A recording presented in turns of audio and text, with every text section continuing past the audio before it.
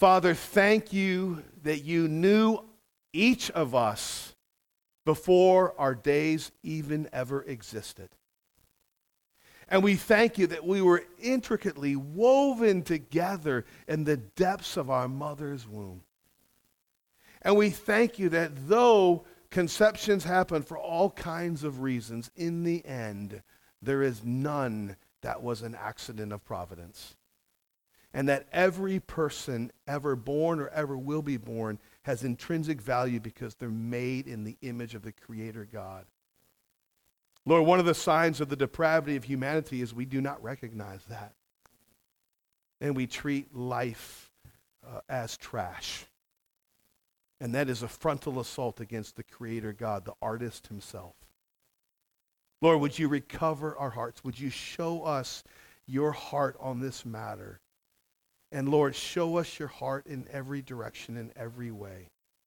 And would you then cause us to live a life that wants to make a difference?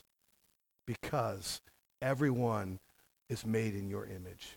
And we pray this in the name of the one who became one of us, still God, still man, but 100% God, as Vincent just reminded us, who lived a life we did not live, died the death that we should die, and rose again to save his church. We pray this in Jesus' name. Amen. All right, you may grab a seat.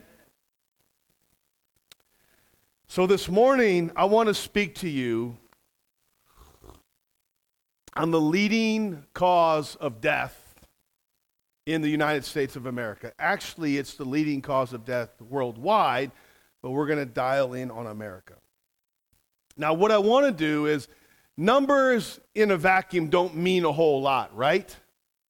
And so what we need is perspective.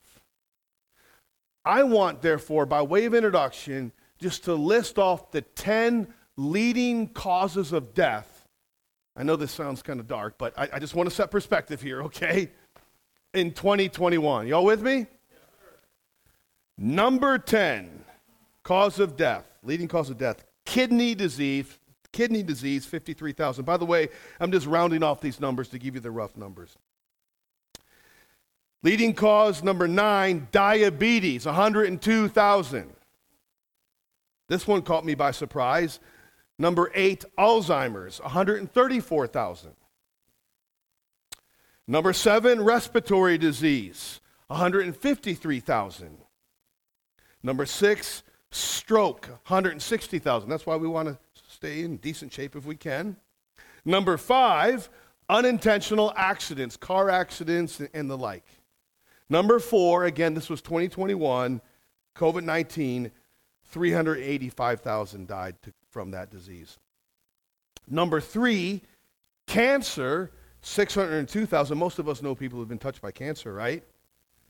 Number 2, heart disease, 697,000. So all I'm trying to do is give us perspective before we get to number 1. In fact, I want to even give us more perspective by talking about the cause of death of something that's often in the news and given a great deal of newsprint, and that is people who are shot and killed by police. The total number, I couldn't find 2021, but 2019 was a total of 705 people were shot by police. I don't know what that would do in ranking. I'm not giving commentary, maybe 1,000 in number of causes. I'm not sure. Because also it's often promoted or publicized along ethnic lines. Let me just break that down more for proportionality. 251 black people shot by police and killed, 12 unarmed, and among whites, 424, 26 unarmed.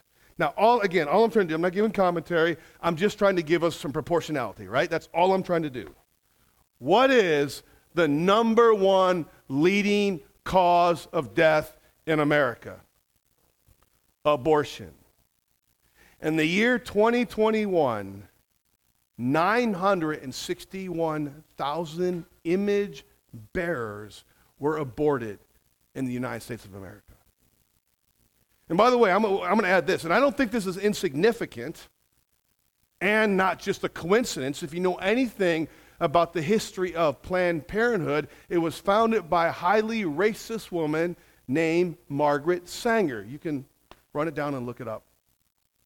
There is a 5 times higher likely abortion rate among African American women than Caucasian women. Sanger is having her way.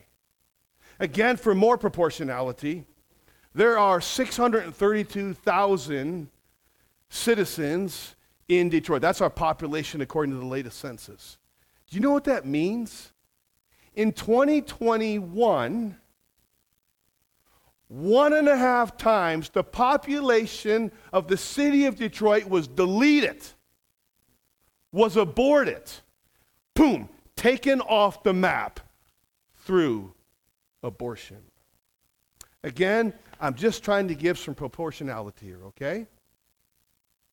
Now, I've read that during the time of Nazi Germany, the ashes from Jewish people and other people that were burned in the concentration camps and the incinerators would fall onto nearby villages.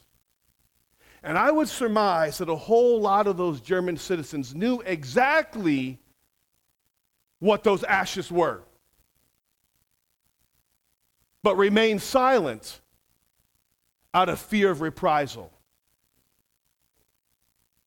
And perhaps bought the evil ideological lie that Jewish people are not full image bearers or fully human.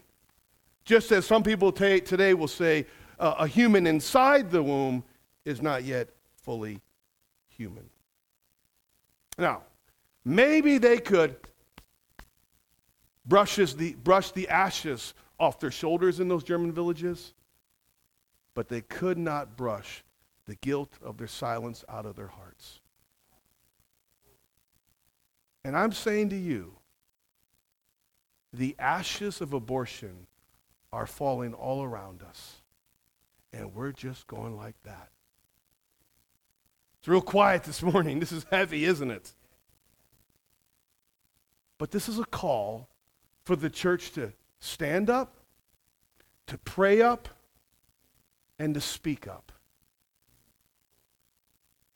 I want to speak to you briefly on the Holocaust of abortion. The Holocaust of abortion. It's a strong word. It is a strong word today. And that's because the word of God is strong. The word of the living God, the word of the triune God, the word of the Father, the word of the Son, the word of the Spirit is very strong on this matter. So we're going to look at, first of all, a strong word of warning. And it is a strong word. You might be gripping the seat in front of you. But if you can make it through that, because we need that, you'll be ready for a strong word of mercy. A strong word of mercy. And because God's mercy experience never leaves us where we're at, we'll conclude with a strong call to action. So a strong word of warning, a strong word of mercy, and a strong call to action. All right? First of all, a strong word of warning. And before we even dive into this short point, let me quickly address the person who, somebody here might be saying this, or thinking this, or you've heard it. They will say something like this. Come on, man. I know abortion is wrong. We know abortion is wrong, so why bother with a message on it? We know it's wrong. Anyone ever thought that? Are you thinking that right now? So let me answer that question. Let me answer that question. And I'm going to answer that question with the answer to another question, okay?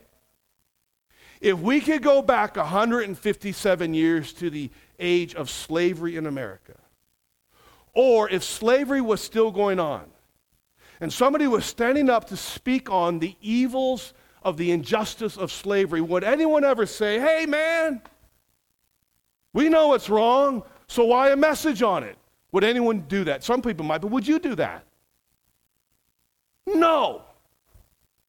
You would not stop until that evil and injustice was over, which is what the abolitionists did, right? They spoke on it until it was abolished. And I suspect that question quite often is a thinly veiled attempt to get you just to shut up. I will not be shut up. Or sometimes people say, oh, this is just a political talking point. Listen, conservatism is not Christianity. Liberalism is not Christianity. Christianity is Christianity. So we're not talking, this thing needs to be depoliticized and just biblicized. Right is right, and wrong is wrong, whatever channel you might find it on. Abortion, who here what came to the Did God Really Say conference a couple in April? So Samuel Say preaching a strong message on abortion, anti-racism, and equity. And he said this about abortion. He called abortion unjust killing, and another name for an unjust killing is what? Murder. Abortion is murder. And the fact that you may be, or somebody you know might be, more offended that it was just called what it is, rather than what it is, that you would be more offended that it's called murder than the fact of what's going on, might show how much we shut our ears and our eyes to the atrocity of abortion. Now, I'm not going to talk serrated forceps. I'm not going to talk high-powered suction devices, but I am going to talk Scripture. Leviticus 18:21, the Lord said to Israel, you shall not give any of your children to offer them to Molech. Who was Molech? A pagan god. They would literally sacrifice their sons and daughters. So they literally would. They called it passing through the fire in some cases. Now, Psalm 106. I would like you to open up to that. Psalm 106.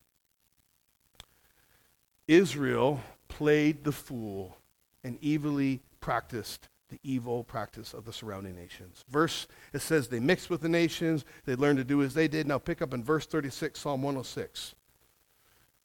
They served their idols, which became a snare to them. They did what with their sons? They sacrificed their who? And their who? To who? To the demons. And we talked about that a few weeks ago. The demon that is behind so much of this. They poured out what kind of blood? Innocent blood. The blood of who? Their sons and their daughters, whom they sacrificed to the idols of Canaan, and the land was what? Polluted with blood. Thus they became unclean by their acts and played the whore in their deeds. Leviticus 18 and Psalm 106 right before you. Now, you could possibly say, as people say, yeah, I can see the Bible clearly condemning sacrificing people already born. It does condemn that very clearly, you might say. But the Bible really doesn't say anything about aborting somebody within a womb. Now, by the way, that's just silly, right? Like, the difference between the birth canal and being outside the womb, like that makes it somehow okay? Doesn't even add up. But let's just look at Scripture. We just read Psalm 139. What does Psalm 139 say about us when we were in our mother's womb? Does it say we were an inanimate blob? We were fearfully and wonderfully made, intricately woven together in the depths of our mother. God's artistic masterwork, his artistic creativity was at work as we were being woven together from the very point of conception. And what's interesting, in Luke chapter 1, when Elizabeth sees Mary, do you remember that Christmas passage? It does not say that some inanimate blob within Elizabeth leapt. It says a baby leapt, he who is John the Baptist. And then if you were to turn to Exodus 21, it says that if a pregnant woman is struck, this is in the Torah, so that she delivers the baby early, if the baby comes out just okay, not healthy, it comes out healthy, then there would be a monetary fine imposed. But if because the baby was struck, the baby died, you know what the Scripture says? An eye for an eye, a tooth for a tooth, an ear for an ear. In other words, it was death. Our own law, ironically, recognizes that. If a pregnant woman is killed, that person is on the hook for double homicide. That's just the point I'm trying to make. That's just the point that Scripture makes. That life within the womb being terminated, aborted, murdered, falls under the condemnation of the sixth commandment, you shall not commit murder. It includes the unborn. I said this was strong. It is strong, and here's something even stronger. You go to the book of Revelation, chapter 21, and in that chapter, John, as he always is offering Jesus to people, right? He's always offering, come, he says, drink of the water without cost. Come, come, come. He's offering compassion, but he knows the gateway to compassion is conviction. And so he goes on to say, but as for the cowardly, the unbelieving, the sexually immoral, murderers, their part shall be in the lake that burns with fire and brimstone. This is the second death. So, church, I'm just trying to say, we need to get off the sidelines of having a soft view on abortion or thinking that we could talk about it too much. I've heard people say this. You have too.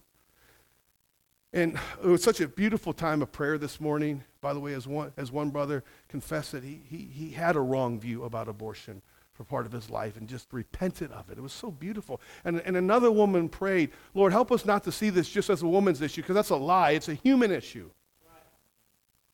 But sometimes people try and shoebox you there. They'll say, they might say this, I'm personally against abortion, but who am I to tell what? Tell others, and specifically a woman, what to do. Now, how does that square up with this? Go back 157 years. I'm personally against slavery, but who am I to tell a slave owner what to do? Would you think about that? No. Right is right, and wrong is wrong. So we need, first of all, to see abortion as God does. It is unjust killing, it is murder, and it is bringing down the wrath of God and for the unrepentant forever. Number two, a strong word of what? Mercy. Let me address the person who's had an abortion, and it's touched many more people than most people want to confess, right? Maybe you've had an abortion. Maybe you've encouraged somebody to have an abortion. Maybe you've just been okay with it. Listen, it is a terrible thing. But Jesus died for terrible things. And it is not the unpardonable sin for those who repent of that sin and turn to Jesus. There's a guy named Paul in the Scripture. Paul was a serial murderer of Christians. In fact, he's on the road to Damascus to dispatch or execute some more Christians. Bam! Jesus Christ stops him dead in his tracks and makes him alive. And he will later pen these hope-drenched words. He says this in 1 Timothy 1:15 and 16. This is a faithful saying and worthy of all acceptance, that Christ Jesus came into the world to save who? Sinners, of whom I am chief, foremost. All my memory work in that was the King James. Let's point out the King James up there. And then he goes on to say, howbeit, or for this reason, I received mercy, again as the first among sinners, that in me, Jesus Christ, might display his perfect patience as an example for everyone else who was going to believe after me. In other words, Paul is saying, if God can forgive me at the cost of his son, he can forgive you at the same cost, at the same price. Think about all the people forgiven in Scripture. David was an adulterer and a murderer forgiven. Rahab sold her body. She was a prostitute, forgiven. Samson was a big-time womanizer, forgiven. Peter denied Jesus Christ, forgiven. See, the good news is Jesus Christ took on each and every sin of each and every person who would ever come to him in faith. He died the death that we should die. He paid the price that we should pay, bearing the wrath of God, suffered death, on the third day rose again triumphantly from the dead, offering freedom, forgiveness, cleansing, and a right relationship with God to everyone who receives him. That includes you. So whether you've had an abortion, been soft on abortion, it doesn't matter. We're all sinners in need of a Savior. He can forgive anyone of their sin who comes to him. His mercy is more, right? Our sins, though they're many, his mercy is more. Cast into the sea without bottom or shore. That's his best work. And one of the proofs, I think, that signs that you've really turned to Jesus Christ is you unequivocally embrace what he has to say about the sanctity of life. His mind now becomes your mind. It's called the mind of Christ. Now I want to close the second point with a prayer. A prayer by a couple, Mark and Jill, their names. And this is a prayer of repentance for healing from their sin of abortion. And they shared this prayer. It's a very powerful one. Maybe this would be yours. God, I come to you broken and ashamed. I am sick with regret, and I don't know where else to go. Have mercy on me. I know that the choice I made to end this pregnancy defied your heart and your law. You create life. We must never presume that it is ours to give or take away. My own life is a gift from you. I would not want another human to determine my destiny. And yet, in my desperation, I made that choice. I took your role, and I played God. I took a life in my hands. Yes, I panicked, and I couldn't see how I could live, let alone raise up a child. That decision has now tarnished my life as well. But I'm not alone. Others before me have sunk to this depth. Even heroes in the Bible, people who became saints, made terrible things of their lives, and yet found your mercy, forgiveness, and healing. King David, as I just mentioned, killed a man in cold blood, and yet received your pardon. Paul the apostle destroyed entire families with violence. He called himself the worst of all sinners, but he came to you, and you restored him to life. There is hope for me.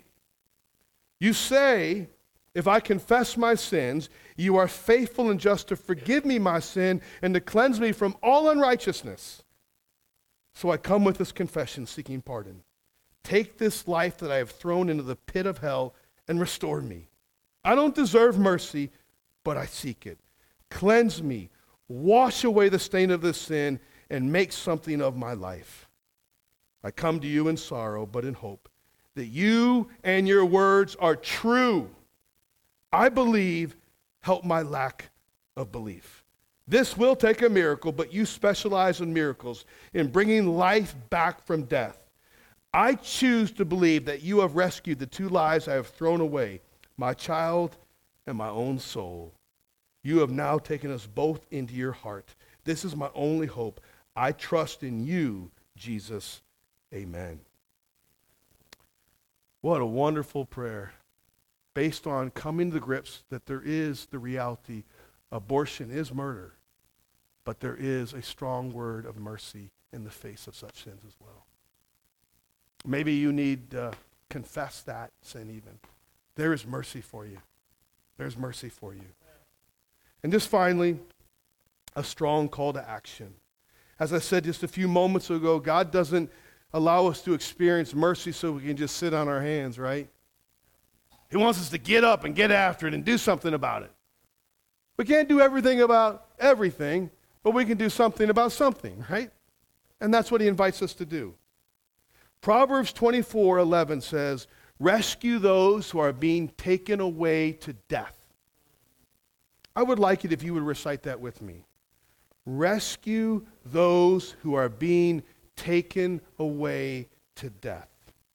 We got to stop doing that, right? Can't do that. The ashes are falling all around us. Do you know that this week, 17,000 will be unjustly killed or murdered? And again, for some proportionality, that's 10,000 more that were lost in all the years of the wars in Iraq and Afghanistan. As bad as that was, 7,000. 17,000, we are talking, man, 1 week. So we must speak up. We must stand up. We must pray up. It's a call to action. And that's exactly what this coming week is all about. Amen? All right. Roy, would you come now?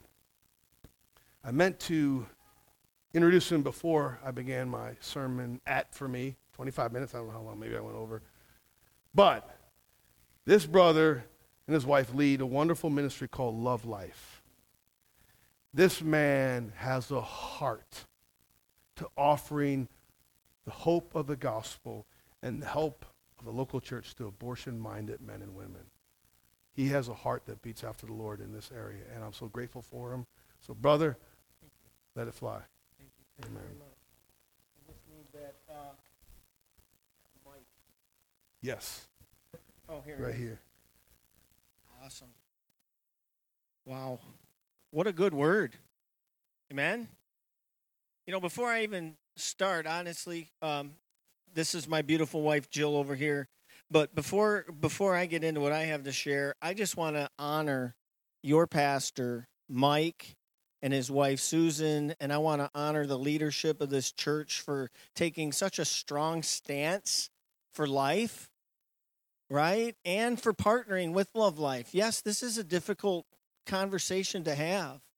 But man, just that illustration of, you know, we have to stop brushing off the ashes. Amen. I'm not going to get into my long testimony because I just want to share this presentation with you. If you go ahead and load that first slide, I'm going to actually go to the second slide, and I'm going to tell you a little bit about it before I play this video.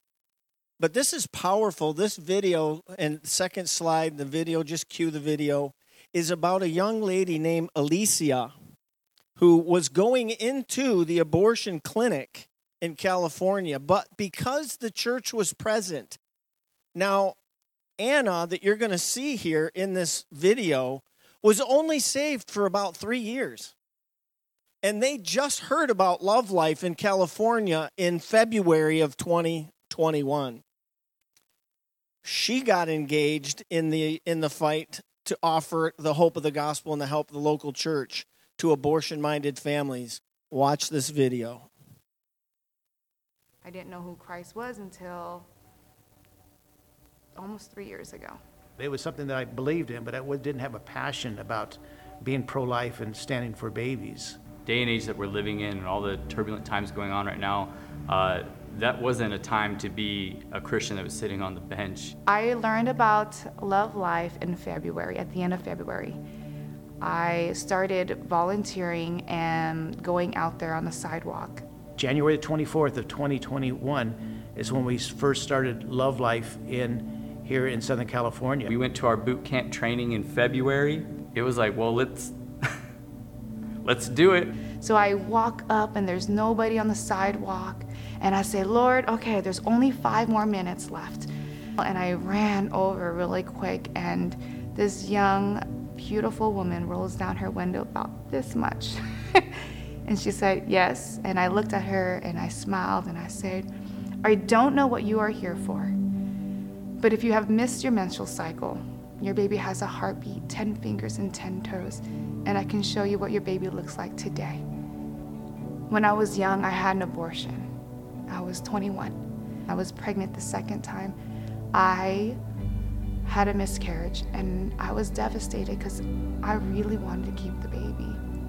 And sitting there in the ultrasound with her, I told her she gave me a present that no money could ever compare.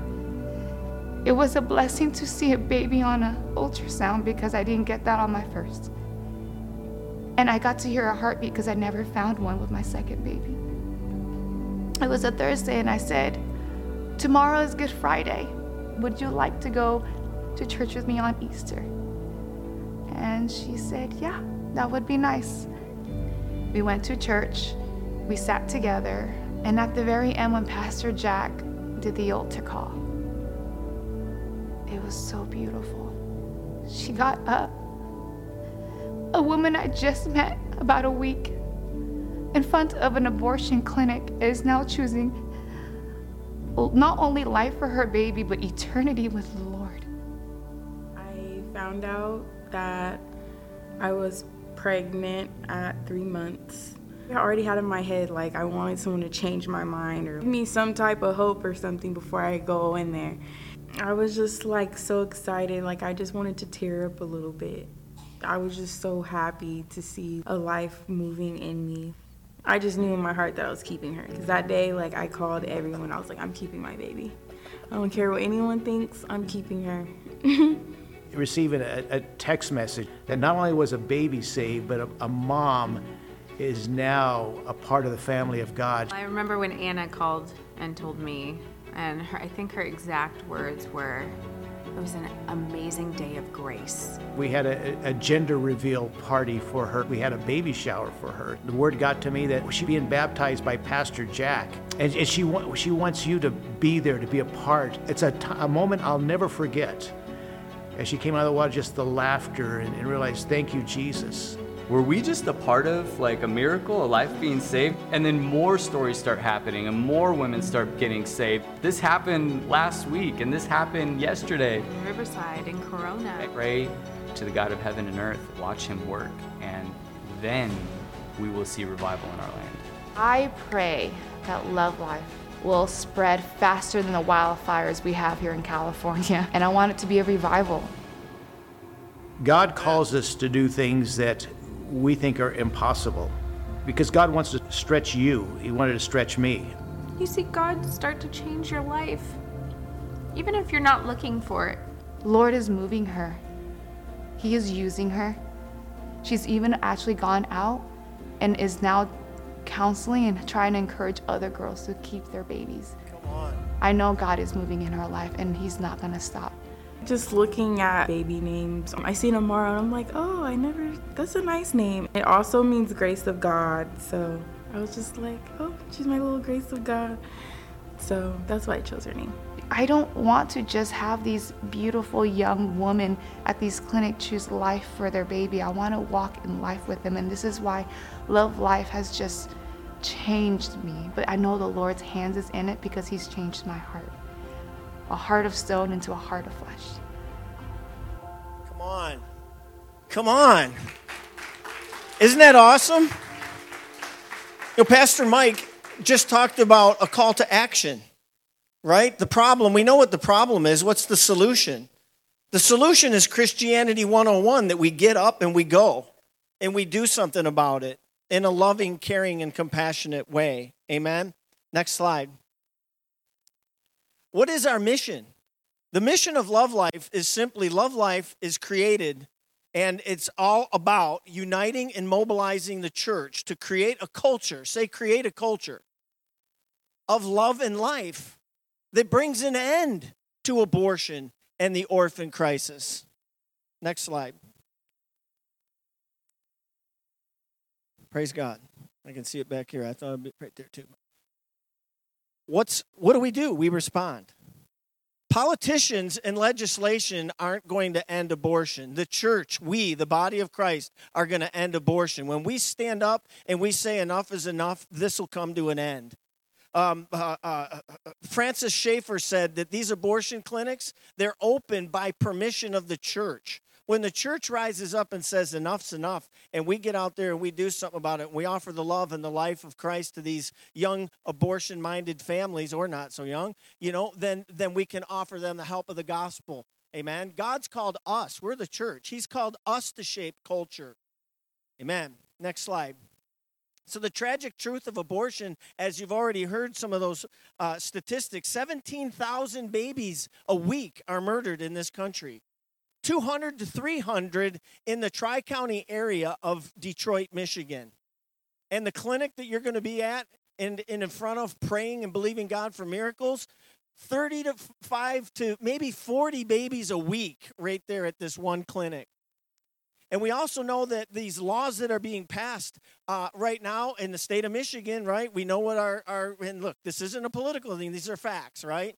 We've just passed laws to abort babies and are working on passing laws to abort babies up to birth. That's why that whole thing of Proposal 3 was going on, was to go back to where Michigan would have been the most pro-life state in the nation, but because of the lawsuits of Planned Parenthood and different things, we now allow babies to be aborted up to birth in Michigan, and they're working on changing the Constitution in our state to do that. This is Christianity 101. Politicians, like I said, they're not going to change this. The church has to rise up. Arise and shine, for the glory of the Lord has risen upon us for such a day as this. Isaiah chapter 60, verse 1 and 2. Go check it out.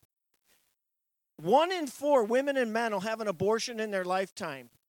54% of them identify as Christians. They're in our churches. And next slide. Back up one, sorry. We're not here to shame and condemn. Back to one slide. This isn't about shame and condemnation, because as Pastor already brought out, that when we repent of our sins and we call upon the name of the Lord, we can be saved. Abortion's not the unpardonable sin. But we need to let you know that you have to make a decision to receive that healing and that restoration that only Christ can bring. And you were actually on the right slide. Yeah. 4 out of 4, this is a new slide here, but the point is 4 out of 10 women were attending church once a month when they had an abortion. And as I was looking at this slide this morning, the other part says 5 out of 10 men. Men, this is just as much as of a man's issue that it is as of a woman's issue. Amen? And what is James, I'm sidetracking here for a second, is the Spirit of God. James chapter 1, right? What is pure and undefiled religion, right? Is caring for the widows and the orphans and keeping oneself unspotted from the world. But widows and orphans, is there any more of a widow or an orphan than a woman that is walking into an abortion clinic to abort her child? Where's the guy? And if the man would man up and take his rightful place and care for that woman and care for that child, we find 90% of the women would save and spare their child if the guy was there to help them. And that's where we, the church, have got to come in and continue to raise up our children. You guys are doing an awesome job here. You got lots of kids. And praise God for that. But next slide. We don't want you to be shamed and condemned. We want you to know, ladies, that or men, if you're here and you've had or taken part in an abortion, that there is healing and restoration for you. We don't want shame and condemnation. Every time I share this testimony and my story or this presentation at a church, I have somebody come up to me at the end of that service and say, Roy, I had an abortion 35 years ago, and tears coming down their face, and they say, I've never told anybody. So they've been coming to our churches, sitting in our churches, suffering in silence because they're afraid of the shame and the condemnation that could come their way. We need you ladies and men to know that there is healing and restoration for you. Amen? Who's the only one? Who's the mender of the brokenhearted? Christ alone is worthy. Amen? He's the one that paid the price. And you can be set free. And this is this next.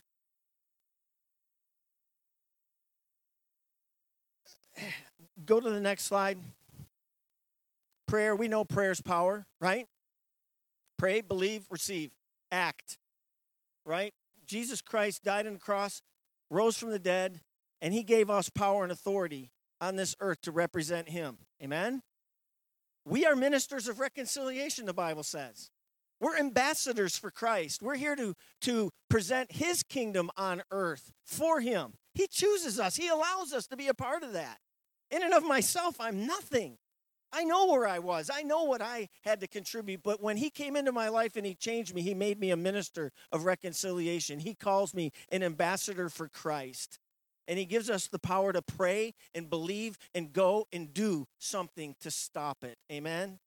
And if you saw a house burning, or if you heard of a shooter going to an elementary school tomorrow morning, getting ready to light up a school and murder a bunch of people, what would we do?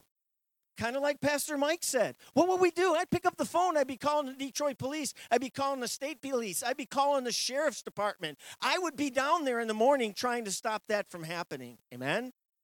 Well, we know where people are going to die tomorrow morning, Monday, Tuesday morning, Wednesday morning. We know where there are people being scheduled to die. We need to be there for them. Next slide. And this is getting good. Okay, because this is what it's about. It's about the solution. We have seen since 2016, we've seen those numbers are actually light. There's 4,900. 4,906 babies have been saved because of the church being present. Come on, give God a hand. And what we've also seen is a 70% drop in abortions at the abortion clinics on Wednesdays and Saturdays when the church shows up. They drive up and they see the church standing out, they change their mind. Part of them, and I think that part of it is when we pray and we fast and God hears our prayers, Mama J or whoever is at home and they're contemplating an abortion and they're thinking to themselves, I can't go through with this. Who knows? Maybe God puts an angel in their room and sits them on the bed and they just like, no, I'm not going to do this. God can do whatever he wants to do, but we are the church and we have to pray and we have to believe that God is going to move. Amen? We've seen 153,000 prayer walkers since 2016. We have 900 partnering churches across the country, and 210 of them are houses of refuge. In a nutshell, a house of refuge is a place where we let our community, we teach, we train, we equip, we encourage, and create that culture of love and life in our churches so that when you hear of somebody having an abortion and you talk to them, you tell them, my church is a house of refuge. We would rather them run to our pastors and to our churches than to an abortion clinic, amen?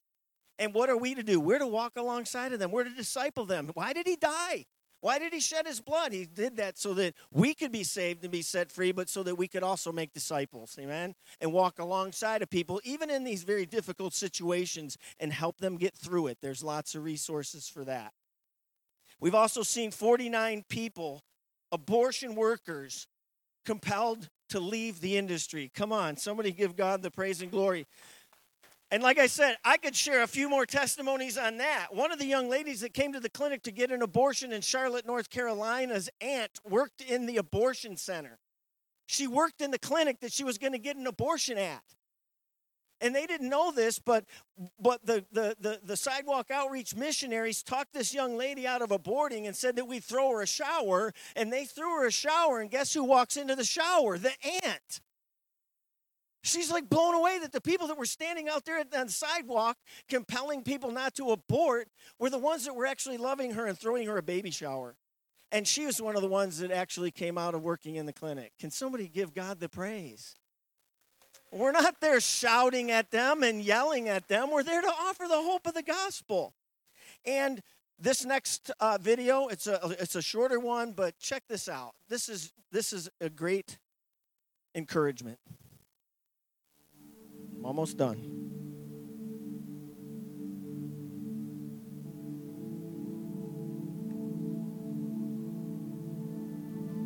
The miracles that God has been doing, lives that he has been saving, using ordinary people like us to be the hands and the feet of Jesus. We're here to give testimony, to testify what God has done.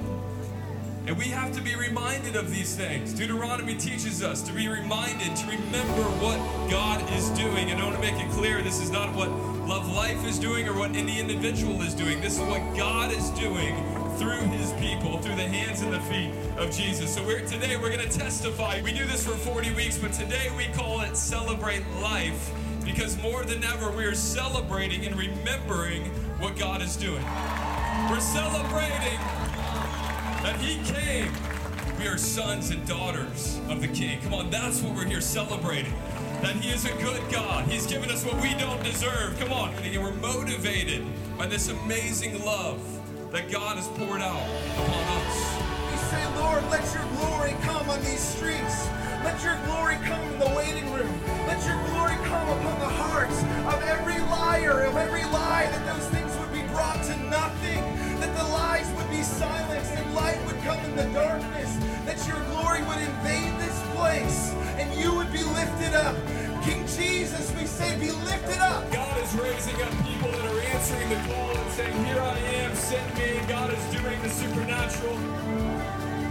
This is not a sprint, this is a journey. We're called to persevere, to do the hard things, to be public and bold with our faith, and to persevere. Don't give up. Amen. Amen. Persevere. Don't give up. We're not here by accident, church. Amen. He died so we could live. True freedom is living life the way God created us to live our lives, not the way we please. Man. So what is this week? Next slide. This is your church's adoption week. What is today? Today is about your Sunday launch. Today is about educating you about abortion. Good job on, sharing that message, brother. Praise God. Give your pastor another hand. That was outstanding. It's not easy to give a message like that. But we have to stand up and speak the truth, you guys. Where there is light, darkness flees. Right? Where there's light, darkness flees. And I've been saying it like this lately. Where there's righteousness, lawlessness flees. We're not to be unequally yoked with this world and its system. Amen? I'm supposed to be representing my king. You represent your king. It's not about me and what I think. It's about him and what he says is right and wrong. Not my right and wrong. I'm just a mouthpiece, a representative. And I'm not going to get into a whole message here, but go read John chapter 15, around verse 18. Associating yourself with Christ, he tells us to abide, live, love, and abide vitally united to the vine. And I say it like this: we need to have the very sap of God's word coming into our lives and growing his fruit on our branches. Amen? And not only when we grow fruit, God prunes our branches that grow fruit because he wants them to grow more and better fruit. But you read on into that chapter, and it talks about if they loved me, they would love you. We're going to be persecuted for his name's sake. But God is with us, and as long as God's with me, I'll go wherever he tells me to go. And this is Hear, Pray, Go, Connect. This is your adoption week. So you're being educated today. Wednesday, or I think I heard Friday, is going to be your day of prayer and fasting. You're going to pray. You're going to fast. You're going to believe God for miracles to happen. Some of those miracles that are going to happen, we may never even know happened until we get to heaven and somebody comes up and tugs on us and says, thank you, Cleet, for praying for me and believing for me and that I wouldn't have an abortion. And because of these prayers, I don't know, I just know that you guys were praying for me. And I chose life that day, and I didn't go there. And then the go part, that's our vision. Hear, Pray, Go, Connect comes out of Nehemiah. Nehemiah heard that the walls were torn down. It broke his heart. He prayed, he fasted, and he went and he asked the king if he could support him, and then he went and did something about it. And he he brought people together, and they rebuilt the walls. Well, that's what God's vision is for Love Life. That's what God dumped into Justin's heart. Hear, Pray, Go, Connect. So Saturday is going to be your go. You're going to come down to the clinic. We're going to praise and worship God. We're not going to interact with anybody on the streets. We're not there to protest. We're there to pray and intercede for the lost. And then after that, if you have a desire to get more involved, maybe you want to be a sidewalk outreach team member, and you want to offer the hope of the gospel, or you want to adopt, and you want to help foster kids, or you want to be a mentor mom when we talk a young lady out of aborting her child, and you'll walk alongside of her to help her get through the situation, throw her a baby shower. you can connect. There's the connect part where you and we can all do something. Can somebody say amen? We're the body of Christ for a reason, right? We don't all do the same things. My eye doesn't do the same thing my ear does. My ear doesn't do the same thing my tongue. We're all different. We all have gifts. And we can all be a part of a team that has one focus: to be united and to be mobilized and to help our neighbor. Amen? The Good Samaritan. There's the one that we can talk about. So, next slide. And I'm just going to scoot right through these. This is how we know what love is. Jesus Christ himself laid down his life for us. We ought to also lay down our lives for others. Amen? Not just word and speech, but in action. Next slide. We have a code of conduct. You'll read that later. It just basically says that, hey, we're not there to protest. We're there to praise God. We're not there to interact with anybody, and it holds you accountable to do just that. So, in closing, this is what I want you to do. You got a card on your seat, one just like this. I want you to grab that card, because your pastor, the shepherd of this flock, is leading you guys to a mini missions trip. Let me call it a mini missions trip down to 8 Mile Road this coming Saturday. And what we want you to do is we want you to take that card in your hand and the pen that these awesome helpers, you got a bunch of children helpers that helped us put all of these cards on the seats. Amen. Betsy, Daniel, not Trevor, Titus, John, Benjamin, all of them were all helping us put these cards on these seats. And I want to say thank you to all of them for their help. Amen. Can you give those guys a hand? But take these cards, put your name and address and stuff on them, your email on them. We want you to join us. Pastor Mike, you can come on up and help me. You can go to the next slide. I don't know if, that one there. You can try to scan that if you're a computer savvy person and you know how to use your phone to do that. You can scan that and you can join Pastor Mike and our church. My pastor, Pastor Dave, is also going to be there on Saturday. One last thing that I want to share, because I brought this and God just reminded me because it popped up. See this little baby right here? That's baby Legend. Oh, man. The first baby in Detroit, where one of our missionaries talked the boyfriend out of talking the girlfriend out of the clinic. She was already in the clinic. Talked her out of the clinic and talked her into saving her baby, hooked her up with a mentor mom at LoveLife Family Christian Center. I knew Pastor Kevin was going to be a part of LoveLife. That's his name of his church. And we threw her a baby shower. And this precious little life is here today because the church was present down at the clinic. And here's another thing that just makes me weep.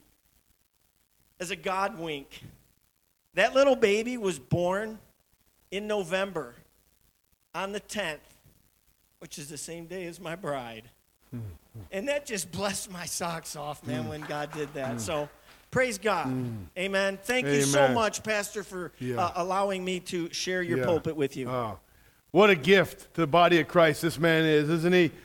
Praise God for you, brother. Praise God for you and your wife.